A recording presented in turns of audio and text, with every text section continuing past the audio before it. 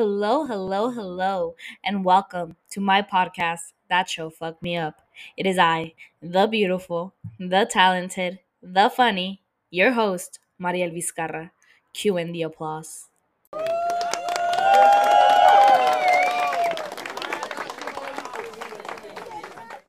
What is up, fucked up fam? It's your girl. You already know the drill.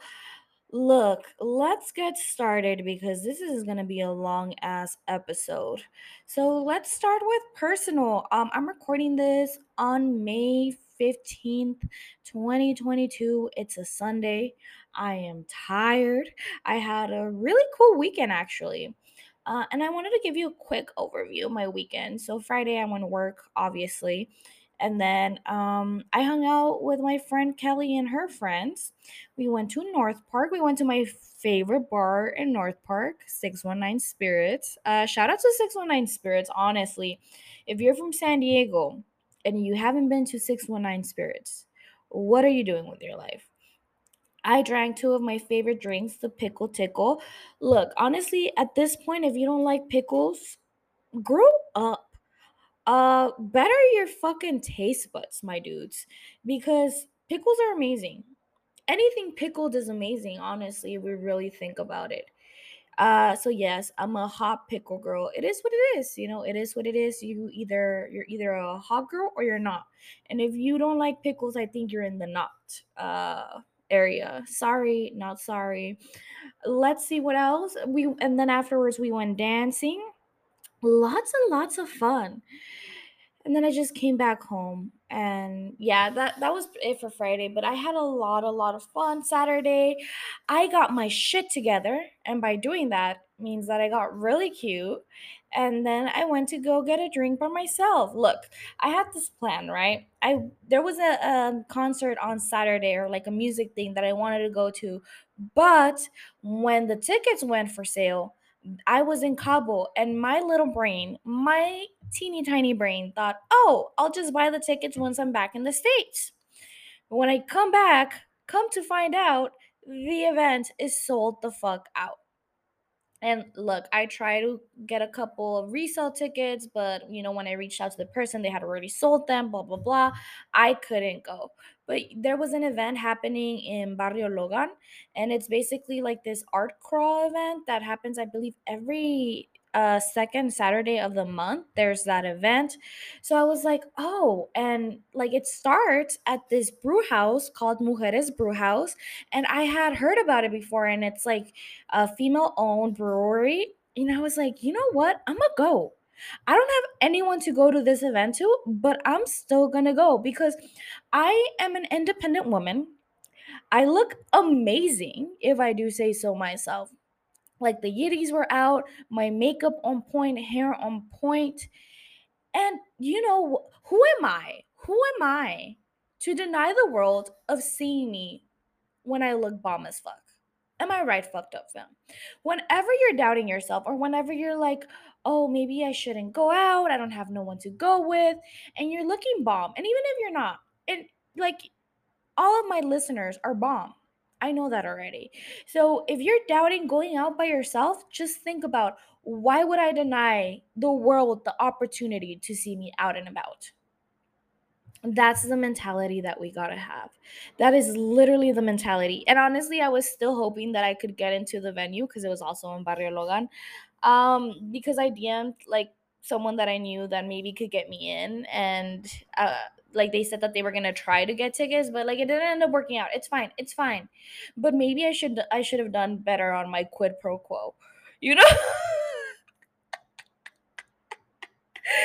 Like, what can I do to get some tickets? You know what I mean? Just kidding. Just kidding. Disregard. That was a joke. That was a joke. Quid pro quo, not good. Not good. Well, no. Well, besides the point, irrelevant. Let's see what else. So there I went. I came back. I ordered DoorDash. Great fucking night. I was in bed early because I had to get up early on Sunday to get ready for the event of the weekend. Me and my friend Alyssa went to emo brunch. Yes, so emo brunch was basically something that I found online, and they were coming to like different cities, take a shot. And I was like, oh, yeah, yeah, you want to go with me? Yeah, yeah, is what I call Alyssa. And Alyssa's like, hell yeah. So we bought our tickets in advance. It was today. It was so much fun. They were playing all the bangers of our emo days. Yes, if you were not emo, you're not a hot girl right now. If you were not emo in middle school, you were a jock. So basically, you were trash. I just but yeah, we had so much fun. We dressed up. We dressed up to theme. If you want to see pictures of my outfit for emo brunch, go check out my personal Instagram, which is I don't know my Instagram handle. It is Mariel VZ underscore 95. Yes, I look so good. Like, you're welcome, people out in downtown that got to see me. And my friend Alyssa, oh my gosh, she took the best pictures of me, and I took the best pictures of her. She looked amazing. And we were actually talking about fucking Pen 15. I don't know if y'all saw this TikTok going around, and it was like Emma Chamberlain. Emma Chamberlain. Okay, besides the point, I don't know how to pronounce that name, but I bet you she wouldn't be able to pronounce my first name, so I guess we're even. And she was in the red carpet for the Met Gala, and she was like kind of doing an interview on Gigi Hadid, and they start talking, and they literally talked like fucking Anna and Maya from Pen 15. They were like, you look so good right now. Did you just dye your hair? Slay. Big slay. You look gorge. And then Emma Chamberlain was like, stop it. Stop it. And that's exactly how the fucking protagonists of Pen 15 talk to each other. Big slay. It was, you look beautiful. You're so beautiful. Why? Oh yeah, because I was like, why did I get here? How did we get here to this converse topic of conversation? But I guess I was like hyping up Alyssa talking like that. Like I was like, oh my god, you look so good. Yes, queen. Yes, slay, big slay. Um, but I think that's it for my weekend. Now I'm here. Oh, and bro, I had the best fucking burger at Emo Brunch. It was like a burger, like big with bacon, cheese, and a sunny side egg. Oh my god, it was so good. It was so good, and they had black mimosas. The color black mimosas, and I think it was infused with lavender. It was so good. Yes to emo brunch. If they're ever in San Diego again, go get tickets and go. It was a lot of fun. And let's see. And I think that's it. Now I'm here recording. Well, I was working on taking notes for episode 3, and now I'm recording episode 2. So, gotta get shit done because during the week, this gal is very, very fucking busy. And also, I am low energy and I get tired after work, and I'm probably gonna have to work OT this week. So I'm gonna be even more fucking tired. So that's my life right now. Everything's good, everything's dandy. I mean, I don't really. Do you guys care about my life? Do you go like skip through my like updates and recommendations corner and then just go straight to actually me going through the episode? Let me know what you think. Actually, my recommendations corner is not, I don't have a lot of shit. I have been watching like highlights from this show and it's hosted by Seaway. Bro, she just like had Shed Hanks on her show. It was the cringiest fucking interview ever, but it was so good. So if you're into cringy shit, like I like Pen 15 because it's so cringy, and I like Seaway because she makes her like guests really, really uncomfortable. It was so good. It was so funny. And Shed Hanks is basically the black sheep from the Hanks family. So the Hanks family, as if I fucking know them. Tom Hanks and his wife, that Shed Hanks is basically like, the disappointment of the family. But it was a really good interview. And what's that other I follow her on TikTok, and also her interviews are really cringy. It's that British gal, the chicken shop date interviews. I don't know. I watched her Rosalia one, and it was so good. So, are those type of things making a comeback? Also, should I start an advice corner? That would be so much fun. Like, what if I just gave you wild advice? No, but then you would follow it. No, no, I would get sued with the repercussions. What am I thinking? What if I did it playing around? Maybe I could do it in my personal Instagram. I was like, oh, ask me for advice, and I'll give you my unfiltered thoughts or suggestions, and then just go off of that. I feel like that would be so much fun. I'm in my chaotic energy right now, like living my life. I'm 26 years old. I mean, I should have been past that, like maybe in my early 20s.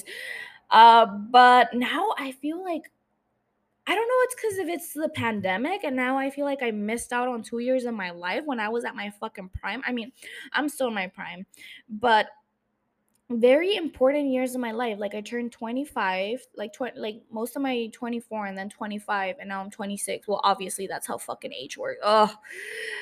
But I am feeling very chaotic. Like I want to cause chaos. Like I want to do hood rat shit with my friends.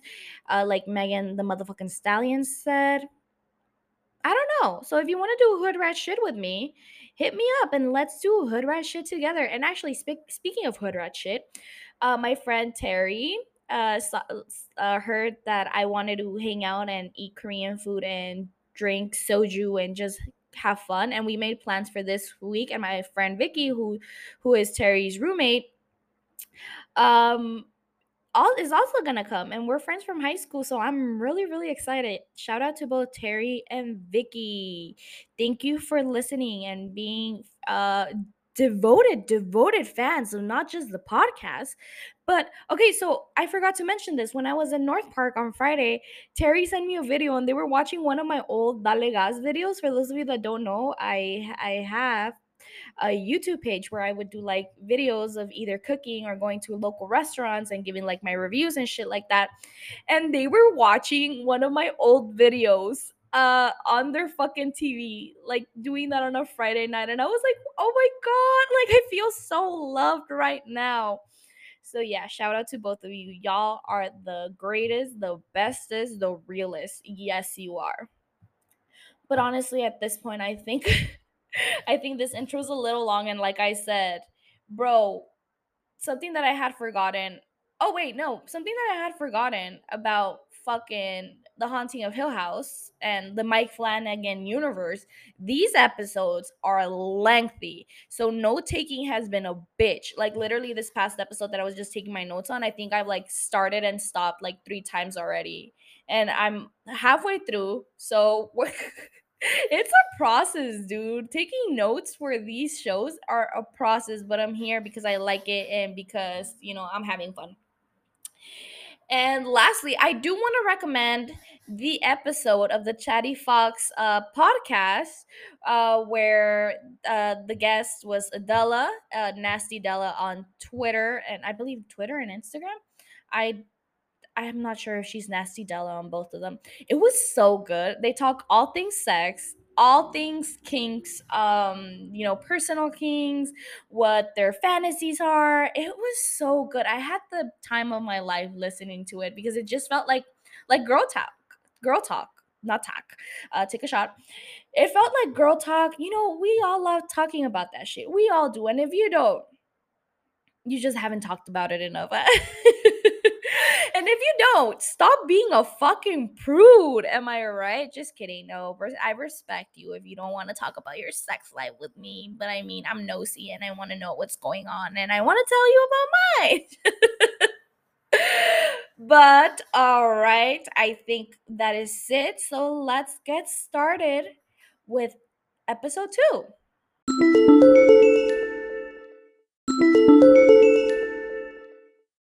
Alrighty, episode 2 of Midnight Mass is called Book 2, Psalms. The episode opens up with a bunch of seagulls eating the carcasses of dead cats that washed up ashore, and the sheriff is there inspecting what happened. He calls Warren over and asks if he can go tell the mayor, the mayor's wife, and Miss Keene to stay far away, because they don't have gloves on. Because I guess some people are starting to clean the shore by disposing of these dead cats, and they don't know if they're infected. Miss Keene tries to fight it, but she and the mayor's wife go up like farther away, and the mayor goes over to the sheriff to ask why this happened. The mayor tells him that back in 2002, a bunch of starlings washed up ashore, and how there might not be an answer as to why that happened. He asks if he thinks that if it was an oil spill that did this, and the sheriff tells him to take a look at something, and he picks up one of the dead cats and he shows the mayor that it has some sort of bite mark on its neck. The mayor is happy to know that it's not oil, and the sheriff shows him how the cat's neck is broke and how they have no blood, so their necks would have been broken before they got ashore. Ali, the sheriff's son, gets there carrying some gasoline, and the sheriff asks him why he brought so little. The mayor wants to know why he's getting gas, and the sheriff tells him how he figured that they would burn the dead cats in case they were infected, and the mayor tries to fight it, but the sheriff calls it a matter of public safety.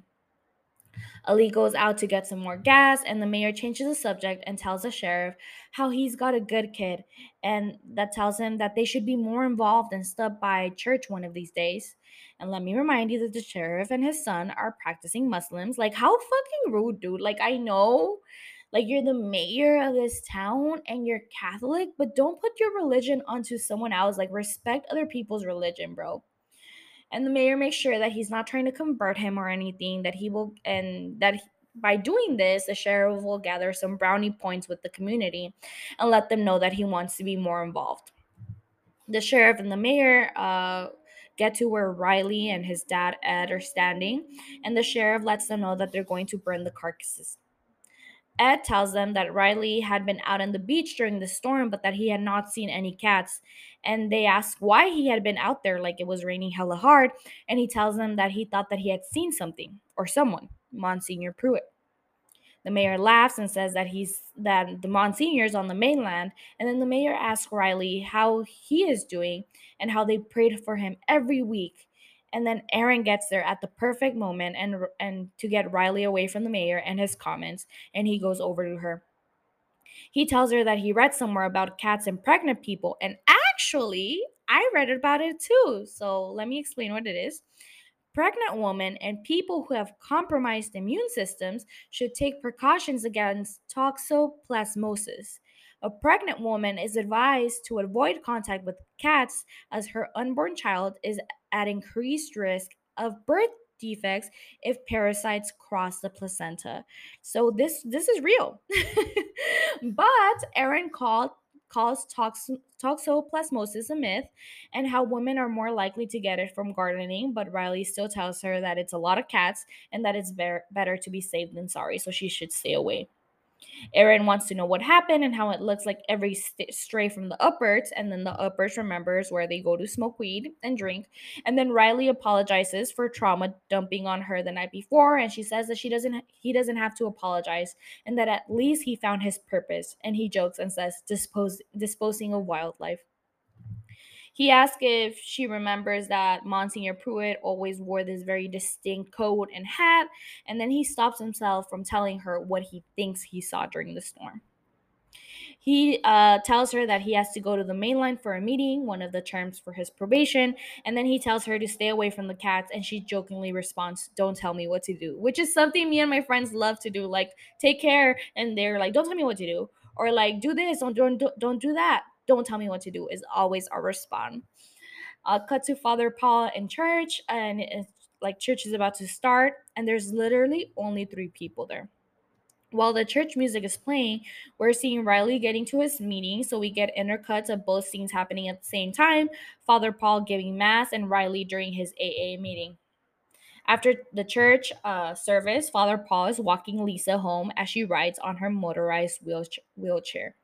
Lisa goes to church daily because I guess after you have lost mobility in your legs, you get to focus on your faith in man. You got to focus your faith in mankind somewhere else. And Lisa asks him where he was before coming to their town and how the people are really nosy and want to know. And Father Paul just tells her that if they want to know, that they could just ask him directly and he will tell them. Father Paul also tells her that the past is important, but not as important as their future destination, and how every place he was before was leading him there to Crockett Island. He tells her, that points everyone to their destination. I don't know what the fuck I wrote here. I'm sorry, you fucked up fam. I'm looking at my notes. This does not make any sense. So as they're walking, Lisa stops right on her tracks and she's just staring at Joe, who is the town drunk, and his dog. And Father Paul notices and waves at Joe, and Joe is like, oh shit, and then turns around and goes the opposite direction. And Father Paul asks Lisa if she's okay, and she responds that she is before like continuing. And okay, so we can definitely tell that there's some tension between Lisa and Joe from the way that she was mad dogging the shit out of him. Cut to Erin in her classroom and she's cleaning her windows and she walks to the cleaning supply closet and she sees Miss Keene getting something and she like sneaks up on her, so Miss Keene is startled. Erin tells her that she needs a new Windex, and Miss Keene is like, "Have you tried adding some water to the solution? That way you can get more out." What a fucking cheapskate, dude! Like, just give her the fucking Kleenex. I mean, Windex. I can't speak. Erin tells her that she threw out the bottle already, but that she will definitely do that technique the next time. And Miss Keene tells Erin that her mother, who was also a teacher in that same school, would bring back the empties to the closet and fill them with water because she was so against waste and how she would have to throw them out herself. Erin goes on and says, "Oh, that is funny because at home she never met a bottle she couldn't empty." And Miss Keene just hands her the Windex, and Erin notices that she has like I believe it's 1090 and it's kind of like rat poison in her hands. And Erin asks what she's going to use that for. And Miss Keene tells her that there are a lot of rats right now due to the cats washing up ashore. Miss Keene tells her that she plans to sprinkle some poison right outside her house to be safe. And then cut to Father Paul getting to Sarah's house, and she's surprised to see him there. And he mentions how Monsignor Pruitt let him know that prior to her mother's health declining, that she would never miss daily mass. And Sarah mentions how her mom was a very devout. Sarah tells her mom that someone is there to see her, and she's in bed looking as frail as ever. And she looks over at Father Paul, and she confuses him for Monsignor Pruitt. And he makes a joke about how that's an easy mistake since him and Monsignor Pruitt have the same tailor. Dad joke, am I right? So basically, Father Paul is there to give the body and the blood of Christ, and this brought me some memories because my great grandparents, when they were already too old to go to church, someone from the church would come and give them the same thing. Like they would just give them like the little wafer and give them some wine and do some prayers with them right from their house.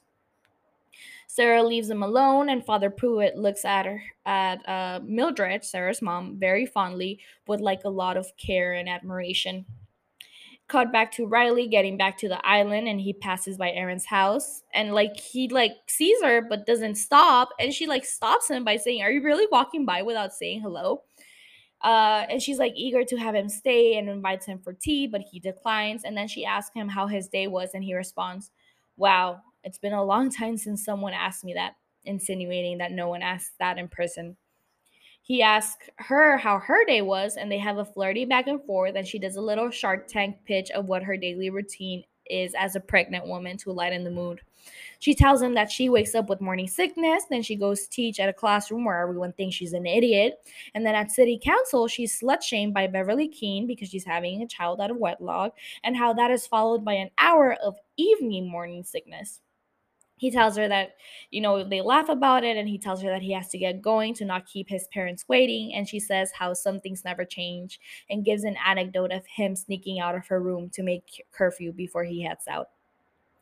Cut to Riley's mom, Annie, pricking herself with a sewing needle by accident, and she like sucks on her finger. And then when she pulls her hand to look at it, she notices that her vision is kind of blurry with her glasses on. But when she takes off her glasses, her like vision focuses. Riley then walks in and she asks how his day was, and he just stands there and doesn't say anything. We then see Riley in bed again, and he's just laying on his side, staring at something, and then it cuts to what he always sees, that girl with the bloody head and the cop car sirens in the background. And Riley says, "How was your day?" It also cuts to him in a small boat, which I assume is a dream, and then the scene is intercut with what he saw when he thought he saw Monsignor Pruitt the day of the storm. Then we are seeing something or someone flying around Crockett Island because we're seeing like the island from whatever's flying around, and then it stops inside an abandoned house. The next morning, and Father Paul and the altar boys, Warren and his friend Uker, are putting some hay inside a tin and lighting it on fire. So there are more people today in church, and the mayor, his wife, and Lisa get there, and they're welcomed by Beth Keane, who is complaining about how some people only go to church during important holidays, and if it weren't for those days, they wouldn't come at all.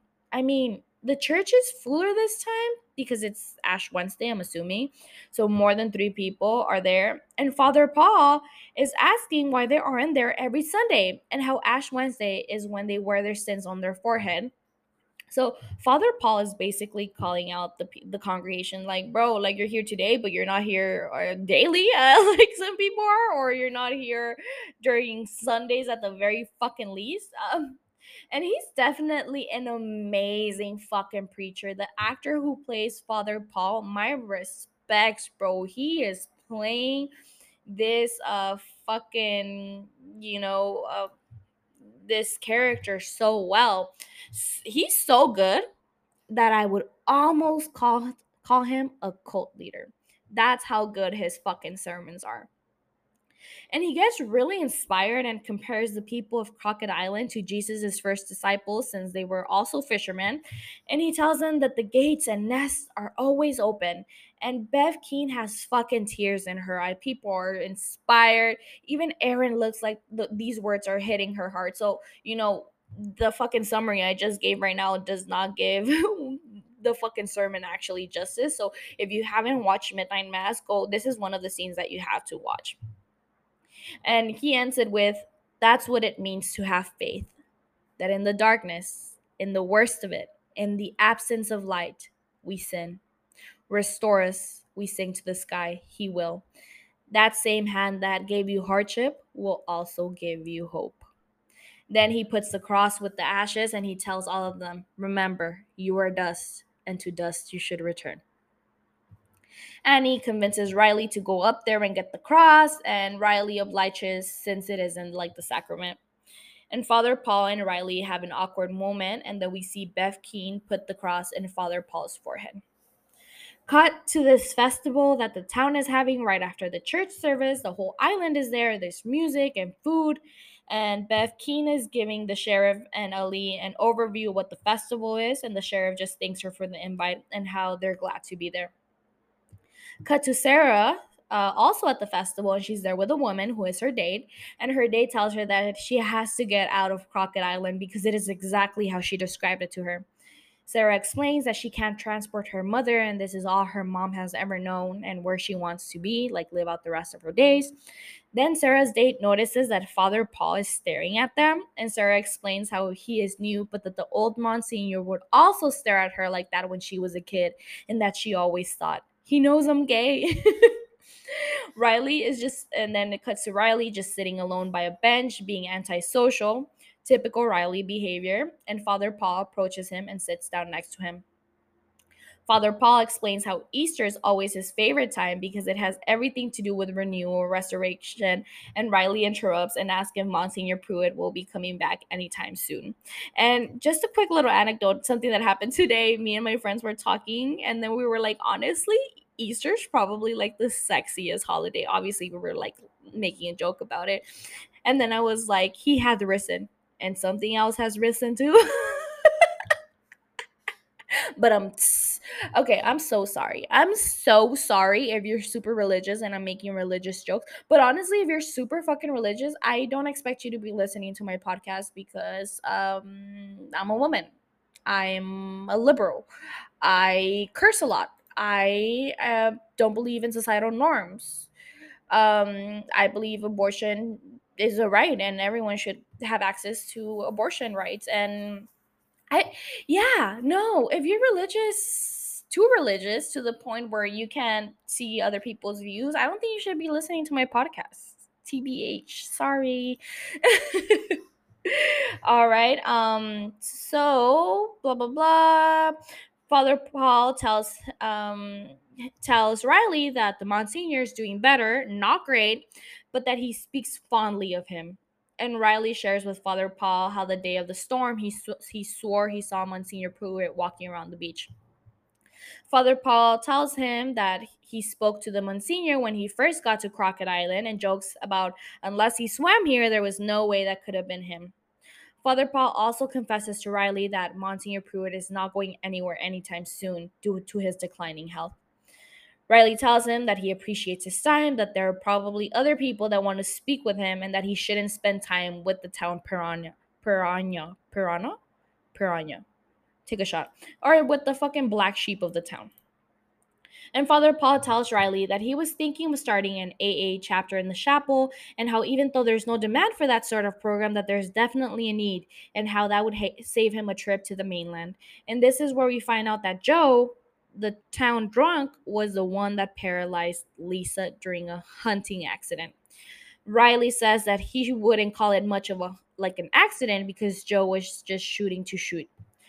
And Father Paul continues and says that he could be a good influence to the community as someone who is sober, and he could influence other people, aka Joe, to do the same.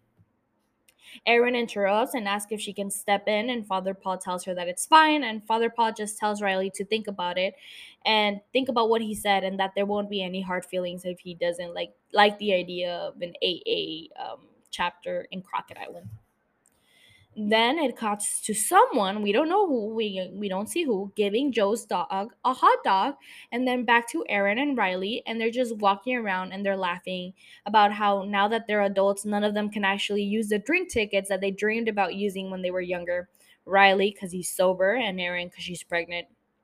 She also shares how her mom, who was an alcoholic, would go around asking everyone if they were going to use their drink tickets, and that it wouldn't be fun for her once they got back home after the festival.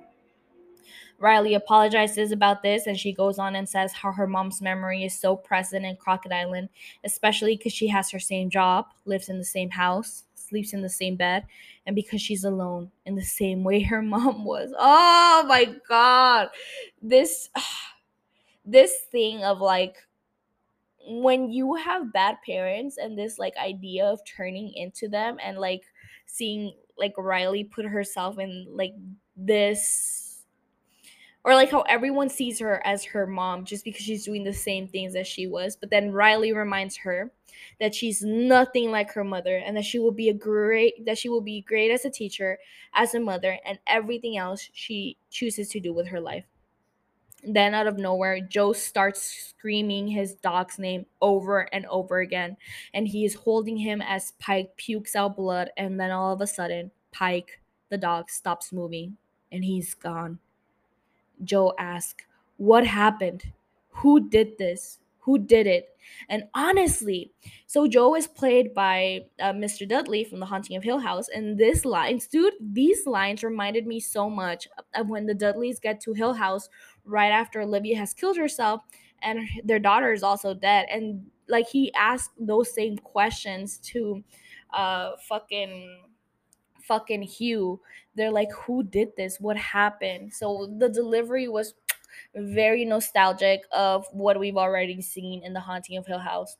And all the town is gathered around him, just staring at him hold his dead dog in his arm. And he keeps asking, who did this? And why would anyone want to help?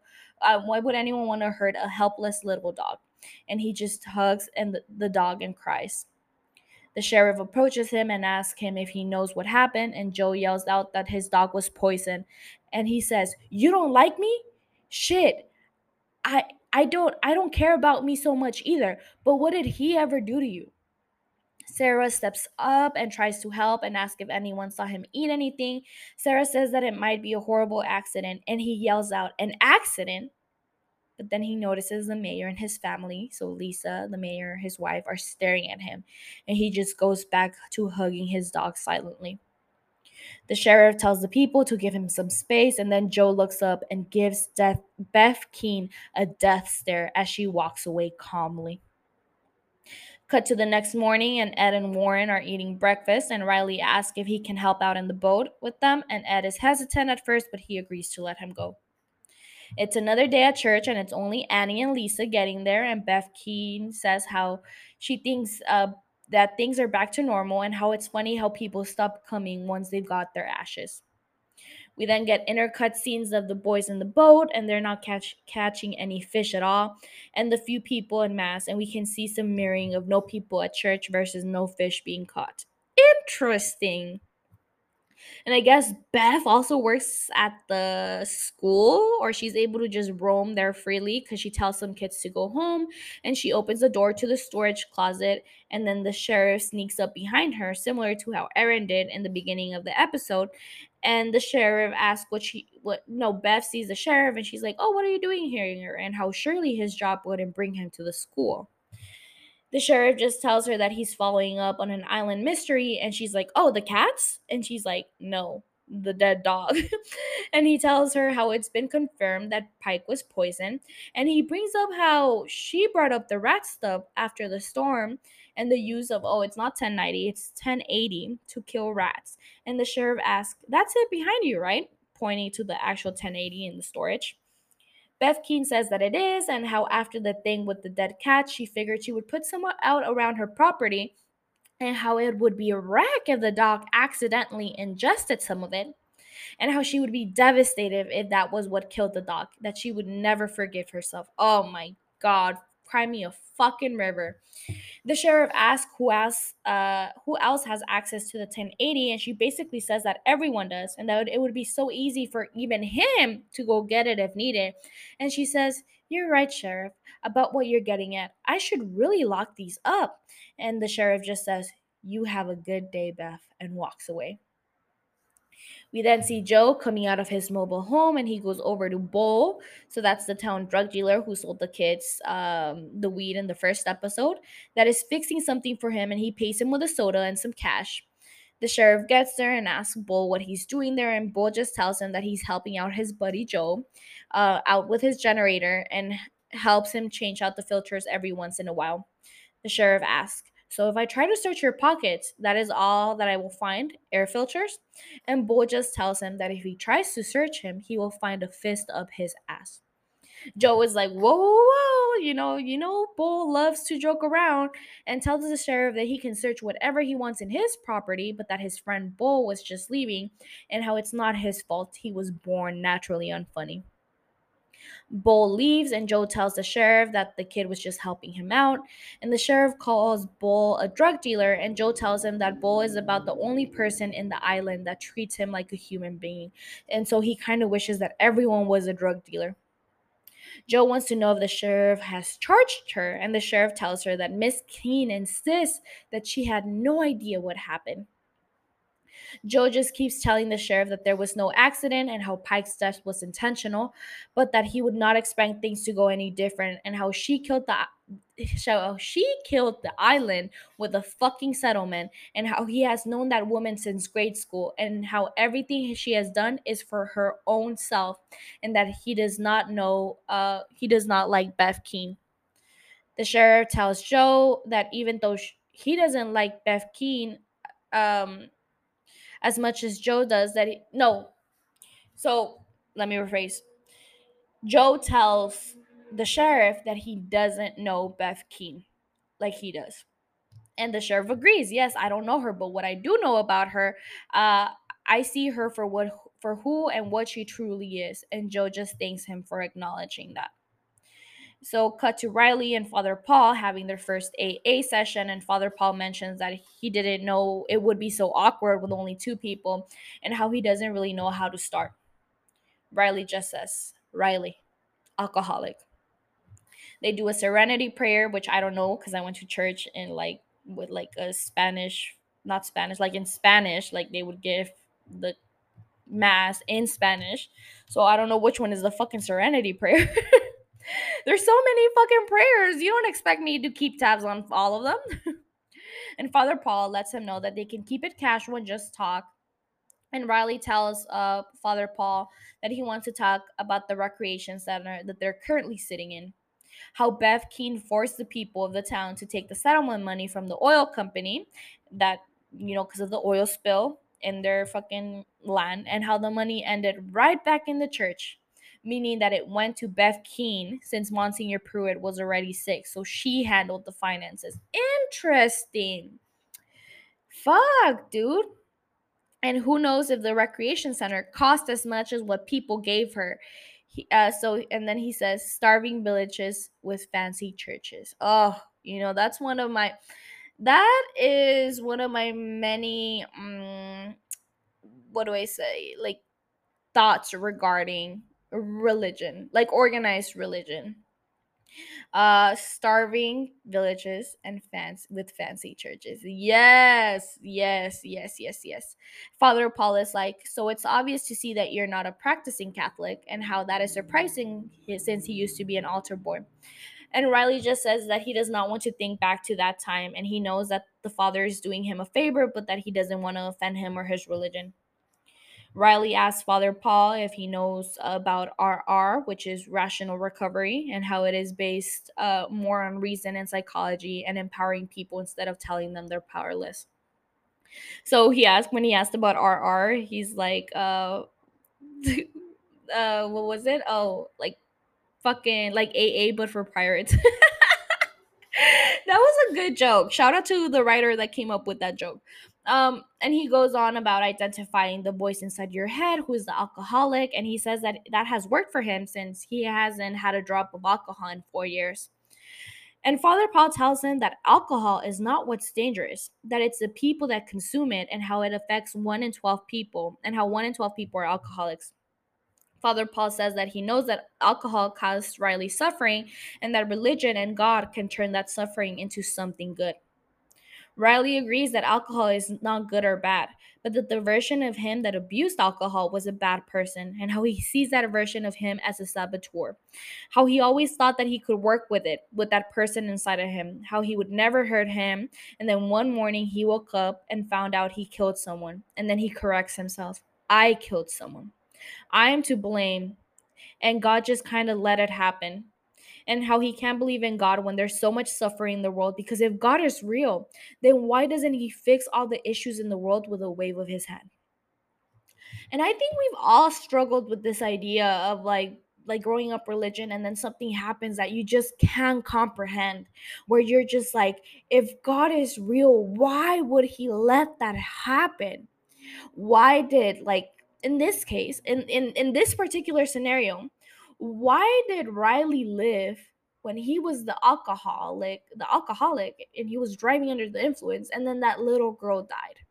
You know what I mean? That's what's so hard about faith and religion and believing in a higher power, that they're there and they choose to let all this suffering happen. And then he brings up how everyone just tolerates the fact that Lisa Scarborough now wheels herself around town, and how Joe is slowly drinking himself to death with phrases like, God works in mysterious ways. Riley says that nothing good came from his drinking, nothing good came from killing that girl, and how nothing good has come from Joe's drinking, and how nothing good will come from Lisa never being able to walk again. He goes on and says how the only thing that lets people stand by and do fucking nothing is the idea that suffering is a gift from God. What a monstrous idea, Father.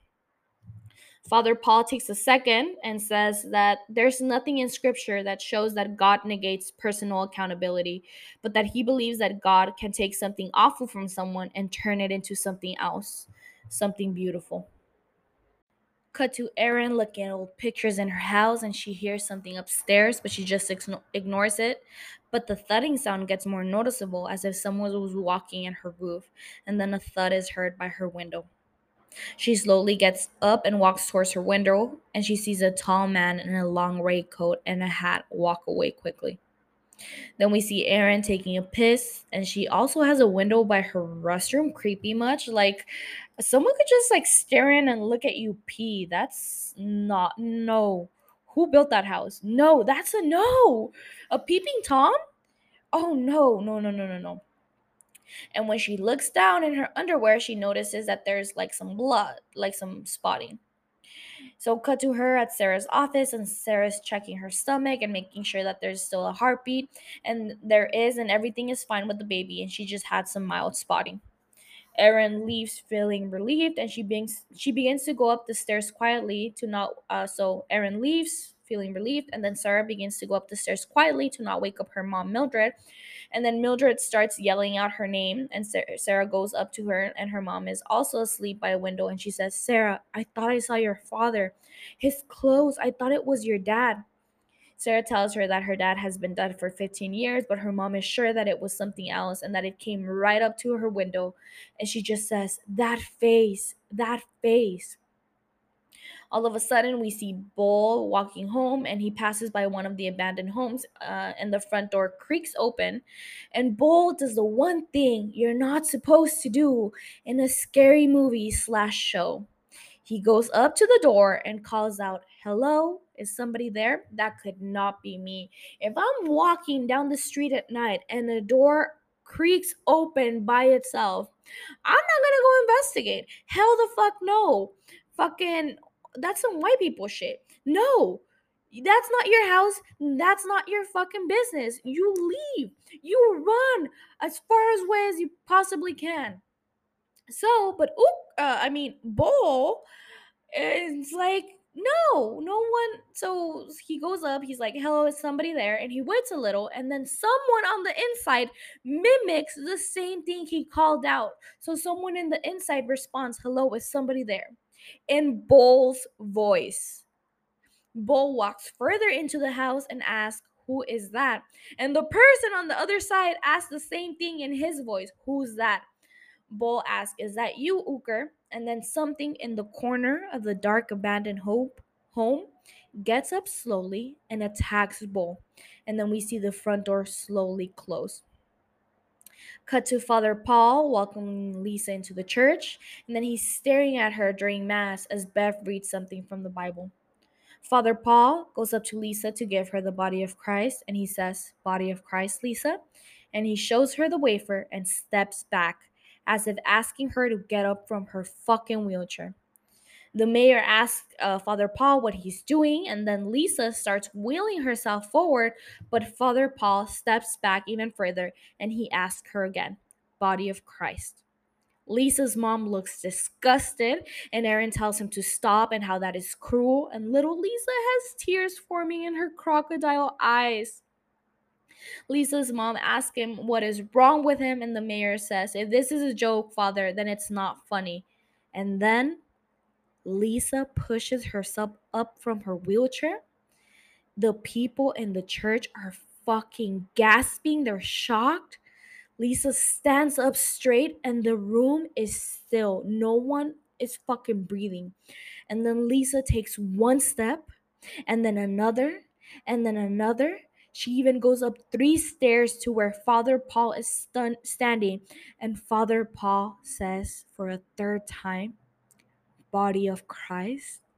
And Lisa says, "Amen."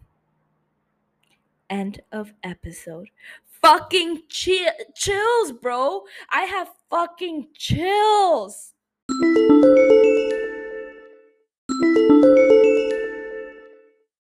All right, let's get started with our segment, starting with "That shit's traumatizing." Why? Why did Joe's dog, Pike, have to die?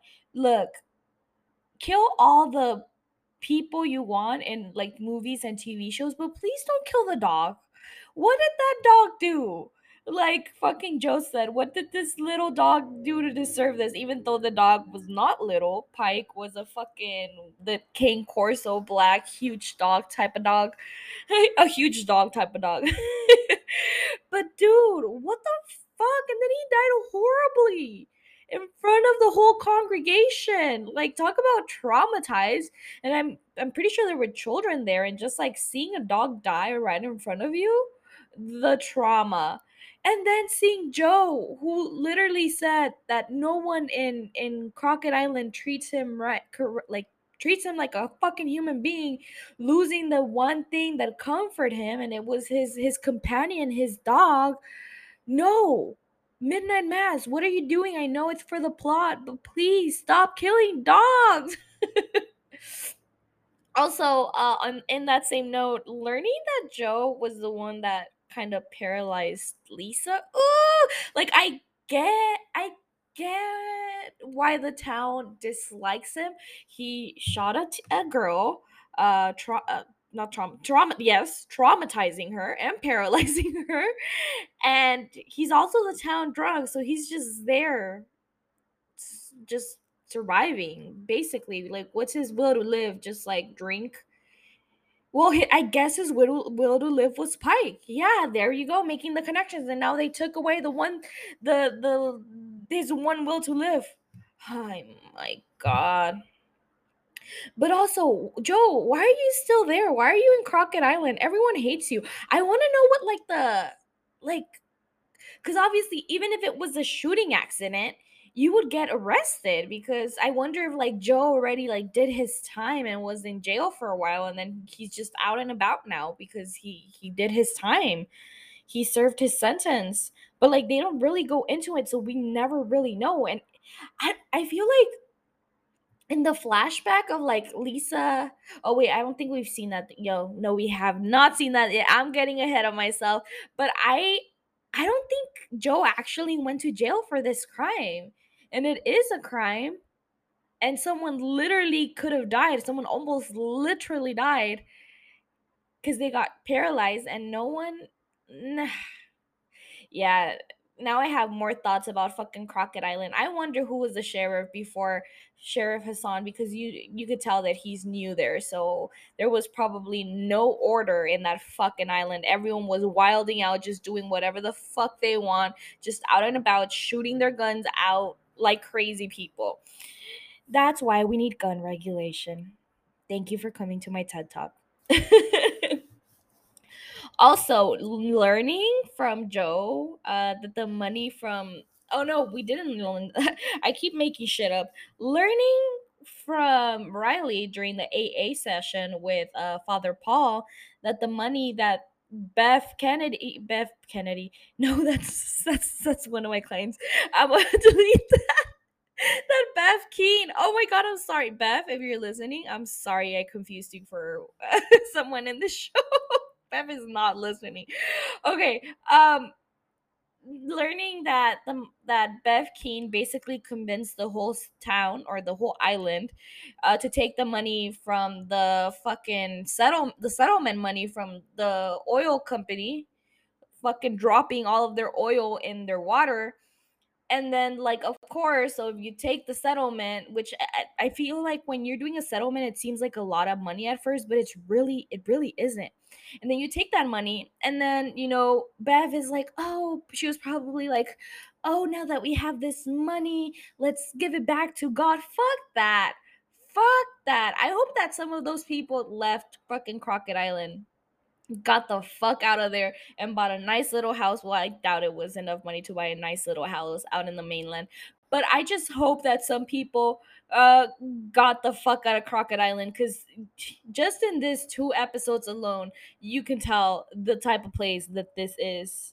Yeah, they're set on their fucking traditions. Am I right? Fucked up fam. Let's see. And what the fuck attacked Bull? I mean, I know. I mean, if you've seen the show, you probably know.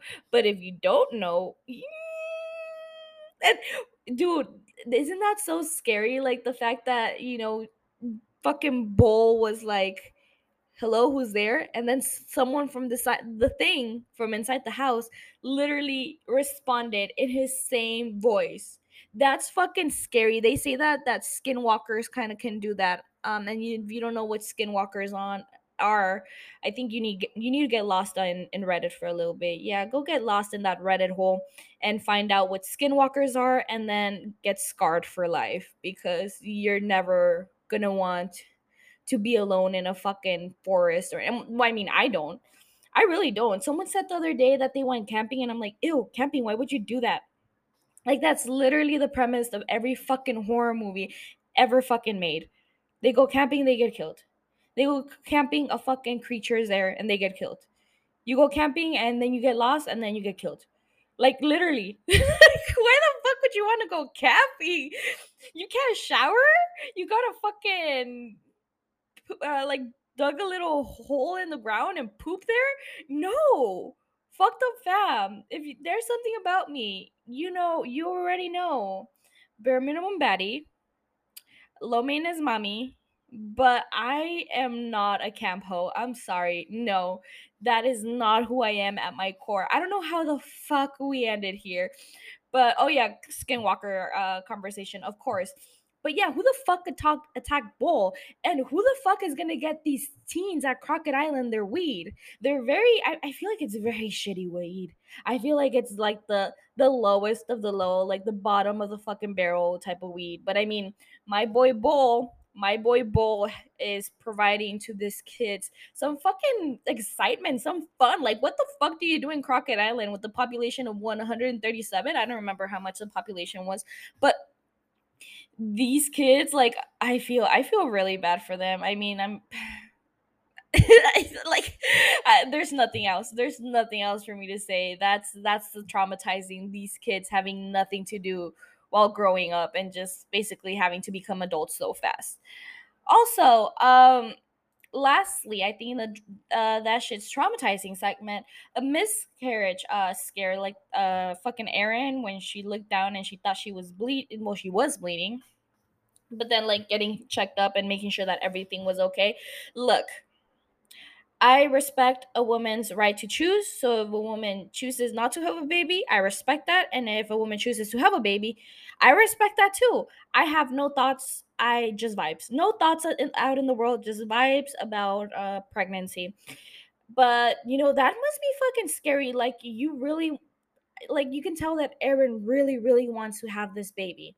You can tell from the beginning. She calls the little baby Littlefoot, and she's just like really excited, like she's happy, she's fucking glowing. Of course, she's Kate fucking Siegel. Of course, she's glowing because he's fucking gorgeous. I'm sorry for cussing that much, but she looks terrified to think that something might be wrong with her unborn child.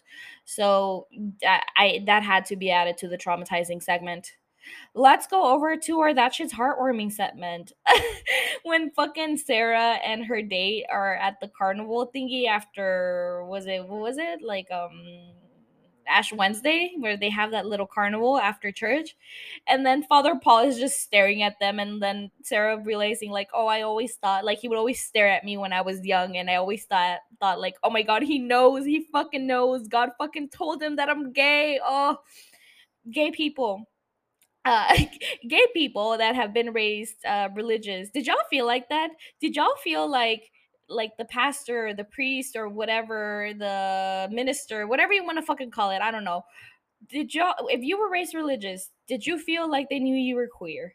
I want to know, hit me up. Like, did you walk into church or wherever you went and was like, oh my god, God knows and I'm here and I'm sinning? Let me know, I'm intrigued.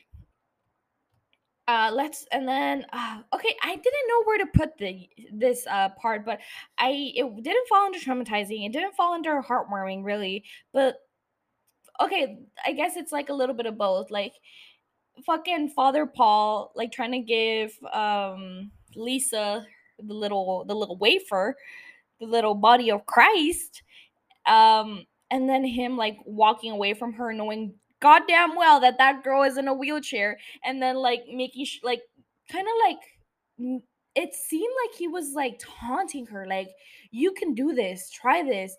And obviously it ended up working out in his favor because she did get up, and I guess that's the heartwarming part. She got up and she walked towards him. She walked up the fucking stairs and took the body of Christ like by herself, no help at all.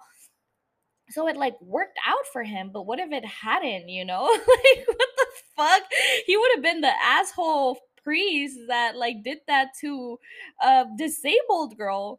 So yeah, I didn't know where to put this, but I feel like it had to be included, it had to be talked about. And as you know, when things like these happen in a church, y'all know what they're gonna call them, so be prepared for it to be called Miracle, of course. And let's see. So, in a scale of 1 through 10, how much did this episode fuck me up? I guess I would give it. The dog dying, bro. The dog dying fucked me up. I would give it a 5. I feel like it deserves a low 5, a low 5.1. Why didn't I just make it a 5.0? I don't know. A 5.1. No. I'm gonna give it a high 4. A 4.8. There you go. And I guess the Savage of the Week award goes to, I haven't even thought about it. The Savage of the Week award, I think it goes to Father Paul. My dude out here taunting a little girl that is disabled to get the fuck up. He was fucking Kim Kardashian. Like, people are not out here working. People are lazy. He was basically telling her, like, you lazy piece of shit, get the fuck up and get this body of Christ. And she did. And for that, Father Paul deserves the recognition. But I guess, I mean, Lisa made the effort. So does the Savage of the Week award go to Lisa? I think it's a duo this week. It goes to Lisa and Father Paul because they worked as a team. So yes, let's give the Savage of the Week award to both of them. And yeah, that's it, folks.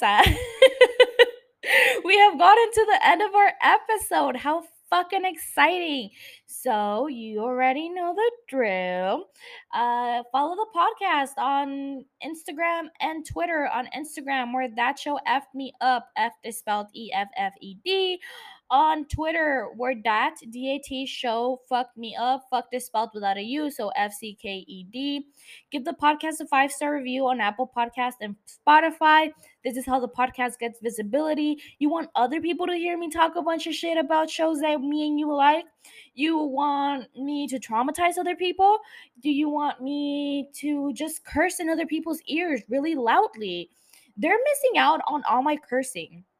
And honestly, that is so sad.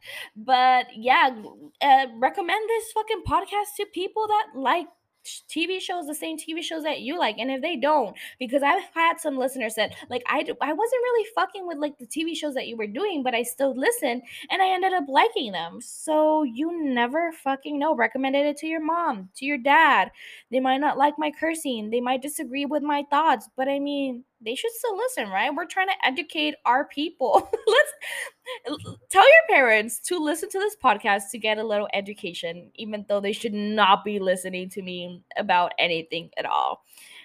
Maybe just for funsies. Tell them to listen to me for funsies. Recommend it to your sister, to your brothers, to your siblings, to your pastor. If you go to fucking church, bro, recommend me to your priest, to your pastor. Let's have a conversation with them. What if I get a priest to do the wrap up episode? That would be so much fun, wouldn't it? Like, that would be really cool. Get me in contact with your local priest. Just kidding. Don't. No. Imagine we do it through the confessional. That would be so cool. No, it wouldn't. No, it would not. Please stop me. Someone take this mic away from me. All right. Let's wrap it up. Thank you so much for listening. If you got to the end, if you got through this last 15 minutes of madness, thank you. You're a trooper. You deserve the world, bitchos. But yeah, you already know the drill. Be gentle, be kind, and don't be an asshole unless you absolutely have to be. Goodbye.